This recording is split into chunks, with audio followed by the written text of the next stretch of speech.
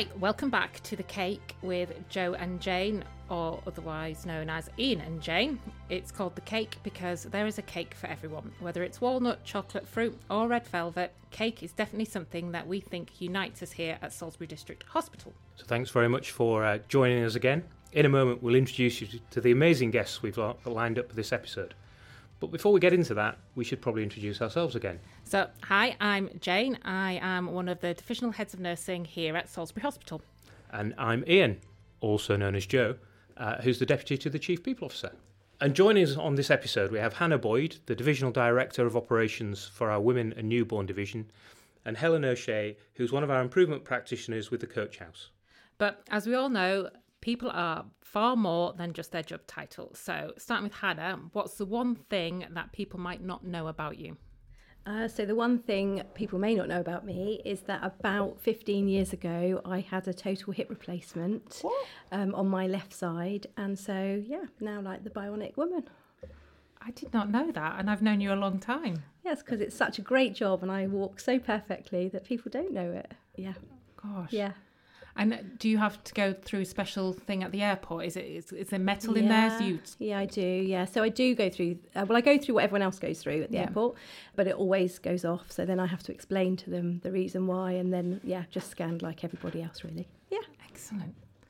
And yourself, Helen, what's the one thing that people may not know about you? The one thing that people may not know about me is that I am a bit obsessed with gymnastics, both watching and doing. And if you asked me to, I could walk down the corridor outside here on my hands. Wow. Sadly, the medium of radio is not going to allow us to test you on that and watch you moving down the corridor. So are you absolutely hooked when the Olympics are on and gymnastics are on the Olympics? Yes. Incredibly. In fact, I did a job interview the other day. Don't worry, I'm not going anywhere. And I had to present, and I was given an option as to what to present on. And I presented on gymnastics. I taught the panel how to judge gymnastics routines.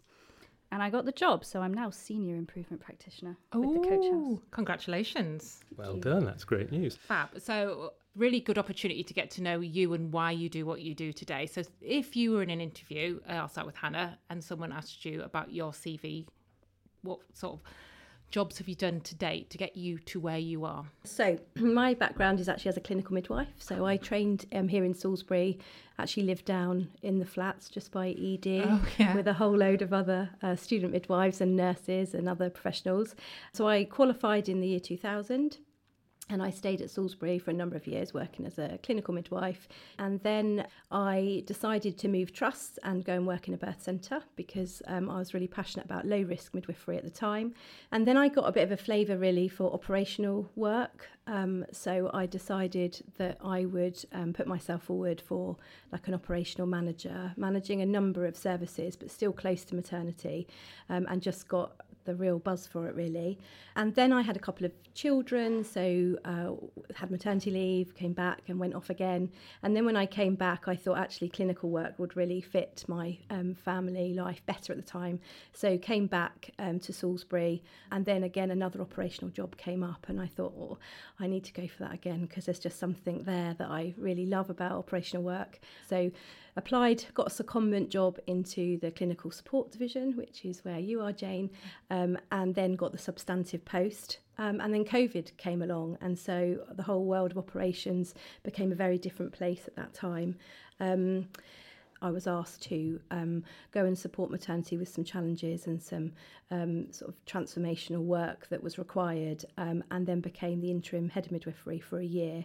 I loved the job. It was really challenging, but it really cemented to me that my heart is in operational work. And so as we appointed a new director of maternity, I was then able to go back into the world of operations. We were fortunate, we were formed as a fourth division within the trust, so they needed an operations director, and that's me, and that's who I am today. And for listeners who aren't in the NHS. Yeah. When we say operational, some people might think that's like surgery, but what is operational? Yeah, so it's a whole range of things, really. It can be day-to-day kind of sorting out problems, challenges, firefighting, really, when things don't go quite as expected, through to managing budgets, managing targets, making sure that we give the best care to all the people that come through the hospital, dealing with our complaints and concerns and the compliments we get, right the way through to rota coordination and helping really just deliver the best care to people in a non-clinical capacity. So Hannah, whether operational or in your clinical days, you've always worked in midwifery, maternity, in those areas. Why those areas? What is it about that particular field? I think whatever you do within the world of maternity or midwifery, I suppose like anything in healthcare, you just want to give people the best experience that they can have. And I'm very passionate about making sure that women and families have the best experience on probably one of the most life-changing and vulnerable times of their life. You alluded there, I think, a little bit towards the end of what you were saying, that there are some real challenges and can be in maternity particularly. What do you find most challenging, and how do you manage that? For me, in my role and in the services we work in, there's a lot to do, and there's a lot of variation in what's being asked to do. So we know that nationally maternity services is in the spotlight a lot, with some trusts going through quite challenging times. So I think it's just a combination really of trying to manage those challenges that can be so broad, and not knowing really what's next going to happen. You mentioned the challenges that the midwifery service has had nationally, and there's been a huge focus in the press, etc. And you work in the NHS, which we all know at times is tough, long hours, not always valued as much as we'd like by people in the general public, etc. So why do you do it? I suppose I see myself on the other side of that as somebody who's used the services. So I've had both my children at Salisbury, and I've seen the clinical side of that. And I suppose for all the challenges that there are, for me, the kind of good and working with amazing people in a friendly, great place to work outweighs those challenges. And so, you can see them as challenges, but also in a positive way rather than a negative way. I'm really interested, Hannah. You said you had your children here. Were did. you a model patient? Oh, I was an absolute nightmare. Actually, the first one, my son, it was a bit of a textbook. I had a planned caesarean section, largely for my hip actually, which we talked about at the beginning, and that was fine. Everything was lovely. And then with my daughter, from the minute I found out I was pregnant, it was not easy. And then I had quite a tough time and stayed in for quite a little while afterwards. So I was that typical midwife, medical person generally having a baby. We never do it particularly great. No, Jane's shaking her head. No, we don't. I think most of my colleagues in the NHS have not been straightforward. No. But I knew most people here, so it was lovely to have familiar people around me. You were kind of a secret shopper then. Yeah, I was. Did you make notes and say, yeah, you should think about doing this differently? No, I was just desperately clawing on to any minute of sleep I could get and having the tea and toast that the great NHS provides. The tea and toast. Yeah. So if we move on to Helen, thinking about where you are now, it's a very different journey to where you started. Do you want to explain your career to date? Yeah, I can try. Guided, I think, by instinct and finding jobs that sounded like me rather than deliberate decision making. So I came out of a biomedical sciences degree, which I'd only done because I didn't get into a medical course. Okay. And I thought I would fast track onto a medical degree after doing that, and decided I'd had enough of studying. So after a summer job at the Science Museum, I picked up a graduate job in a lab, which I think was lucky because I was in that place that I imagine a lot of graduates are in, where all jobs want a certain amount of experience, but unless you can get a job, you can't get any experience. That was a pharmaceutical lab looking at early research into asthma inhalers and how to make drug delivery to the lungs more efficient. So I learned a lot there. That was a really interesting job. I was a bench scientist. I left to do a PhD because I realised I wasn't going to progress in that industry without one. And 3 months into my PhD, I decided a PhD was not what I wanted to do at all. And so I was casting around for what to do next. And a job came up in London that, to be honest, from the description, I couldn't really tell what the job was doing at all. But I ticked all the boxes, so I applied for it. And it turned out to be a job building and implementing and supporting healthcare workers in digital clinical decision support tools. So my team would take vast reams of healthcare guidelines and build, I suppose, kind of intelligent digital flowcharts. And then if you take information about a patient, which either the clinicians can fill in or you can pull it from an EPR if you've got one, we can help to support decision making. So we did some interesting projects. Did one in rural India, so helping healthcare workers in remote villages there to look after pregnant women, in fact, because the antenatal care in rural areas of India was very patchy, and they often had healthcare workers there who had a minimal amount of training. So we took them iPads and built them systems that would help them look after pregnant women and help them identify where there were risks and help them look after those women. And that was really interesting, really successful. And that took me up to a year ago. During COVID, we moved down to Salisbury, which is where I'm from, really. And I decided that I wanted a job where I could be around colleagues a bit more often nearer home. And I knew that I wanted to stay close to the healthcare industry. A lot of my previous job had involved not just making these things, but spending a lot of time on wards, in surgeries, sitting alongside healthcare professionals, trying to work out how you can fit a digital workflow into what's a very hands-on practical job, how to make it easier for them, how to train them up in how to use it and make our systems useful for them.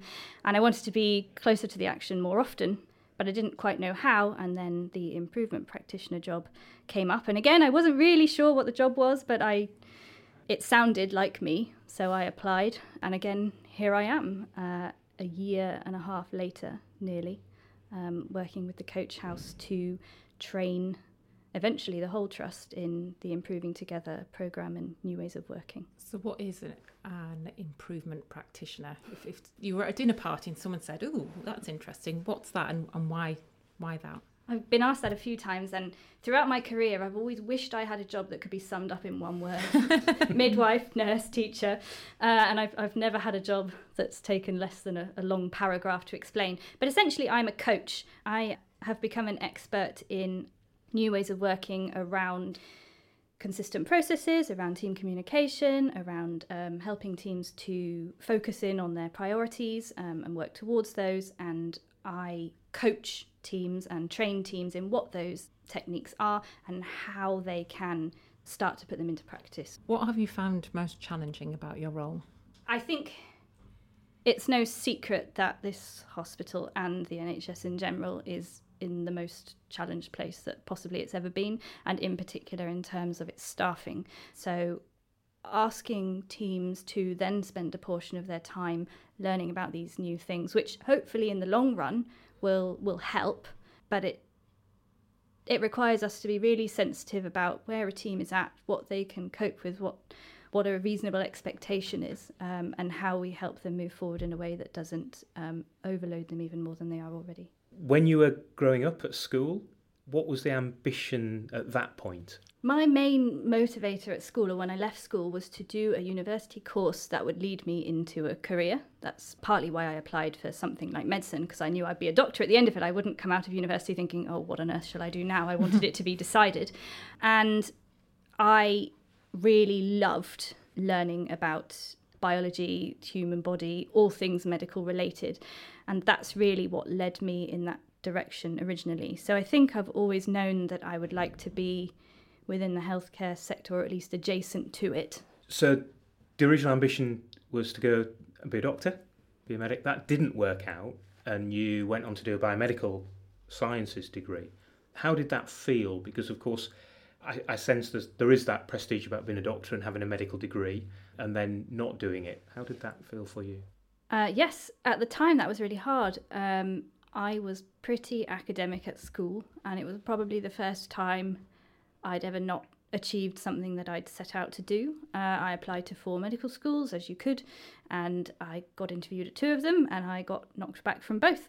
So very much had to decide what to do next. And for me, that step was, well, I'll go the other way. I'll do the next closest thing. I'll do the biomedical sciences degree, and I will then fast track into medicine after that. But I think by the time I came out the other side of that biomedical sciences degree, I'd clearly changed my mind about actually becoming a doctor at that time. I think I was ready to get a job. I think I was quite young for my age when I left school, and at university I did a lot of growing up and maturing, and I think my mind had just changed at that point, or I wasn't ready to do another 4 years, or I couldn't afford to do another 4 years. So I got a job instead. And as I discovered when I stopped doing that to do my PhD, once you have been earning a salary and getting to go home at 5 p.m. and stop thinking about what you do for your day job, it's really hard to go back into being a student again. Hannah, you moved operations to clinical, clinical to operational. Which do you prefer? I prefer the operational aspect. I don't dislike midwifery, and I would never say that I would never go back to that. So I'm always really, like, I've kept my registration going, but I prefer the operational aspects most definitely. But I'm not going to let my midwifery go at this moment. Why do you think that is? So I left school, went, after A-levels, went to university to be a midwife. That's what I knew for a long time. And I suppose I see the operational aspect as being kind of an added on element to that, as opposed to replacing it. Whenever someone asks me what I do, I will tell them that I work in operations in a way that they understand, but I would always back that up by my background is in midwifery. I'm a midwife. Why do you think there's a need for you to back that up? Is it? I think because it's part of who I am. It's in my soul. It's in my heart. It's it's a lot of work to do when you leave school and go off to university and you come out with a professional qualification. I suppose you want to celebrate that. I think lots of health professionals do amazing jobs, and I'm one of those people, so I want to celebrate that. If you were asked to say what's the best thing I've done in my working life, what would that be? And equally, I suppose, what would be the lowest point you've been in your working life? So high points absolutely sit within the world of midwifery. I've looked after lots of families, and I'm still friends with a number of those, even kind of being godmother to some of their children over the years, and actually going to a wedding in a couple of weeks' time of a baby that I delivered 22 years ago. Oh, wow. And those relationships, it's such a special time that those relationships, whatever happens, I think you always have that bond with those people. And I think just also looking after people actually that have not had the outcomes that they expected, deserved. You do your absolute best to try and make a really difficult time the best it can be for them at that time. And again, still in contact with some of those families that had those tragic outcomes. And it's such a privilege, it's such an honour, and you can never underestimate that. And I suppose like side of that, from a challenging side of things, it's really difficult when things don't go the way you expect them to go. It's extremely busy. You don't always feel like you can give people the time that they need, or the best time that they deserve. And that does absolutely sit within the world of being a midwife and a clinical role for me.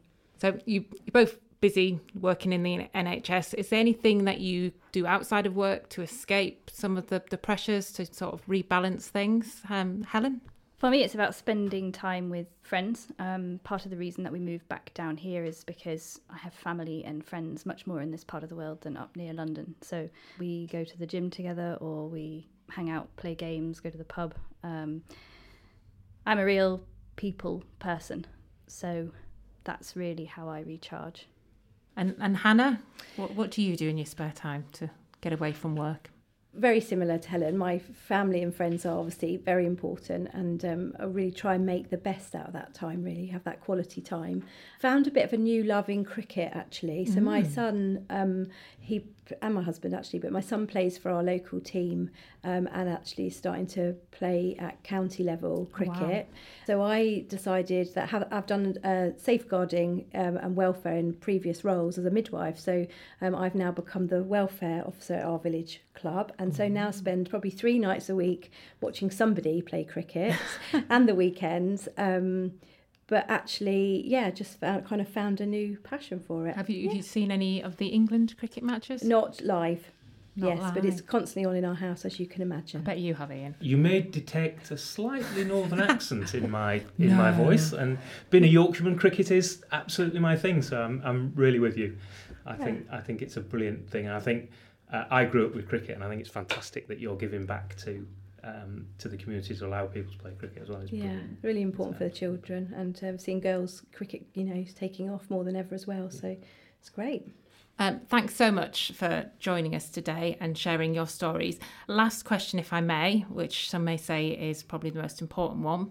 What is your favourite cake and why, Hannah? My favourite cake, am I allowed to have a cross between two? Because yes, of course. Love cake. Carrot cake and coffee cake. They're my 2 favourites. Okay, and why? At the same time? Sometimes, been known. Why? I love the flavour of a coffee cake, I have to say, and it has to have, and I think also the top of a carrot cake with the sort of frosting is what sells it to me. So, yeah. Okay, excellent. Thank you. And Helen, your favourite cake and why? I also love cake. I think at the moment it's probably a red velvet because I just learned how to bake them and I'm quite pleased with myself. But I think the only cake I won't eat is probably a coffee cake because I don't like coffee. I'm so the same. Red velvet's my favourite. So as soon as you've learnt to bake one, maybe next time you could bring one. Yeah. Absolutely. Excellent. Thank you both. That's been fascinating. Thank you for having me. And thank you for having me as well.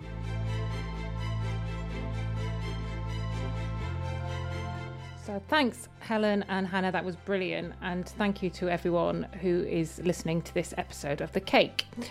What stuck out for you in that episode, Ian? What I thought really interesting was the passion that both Helen and Hannah showed for healthcare and their work in the healthcare area, but the different ways they've got to that. It was really interesting how Hannah, when you pushed, was still very much, yes, I am a midwife. Despite her joy of being in the ops role, she still, sees herself in that role. And I think that's really indicative of the passion for the job, isn't it? Yeah, completely. Right, Ian. Must be time for cake. Fancy a slice? Absolutely.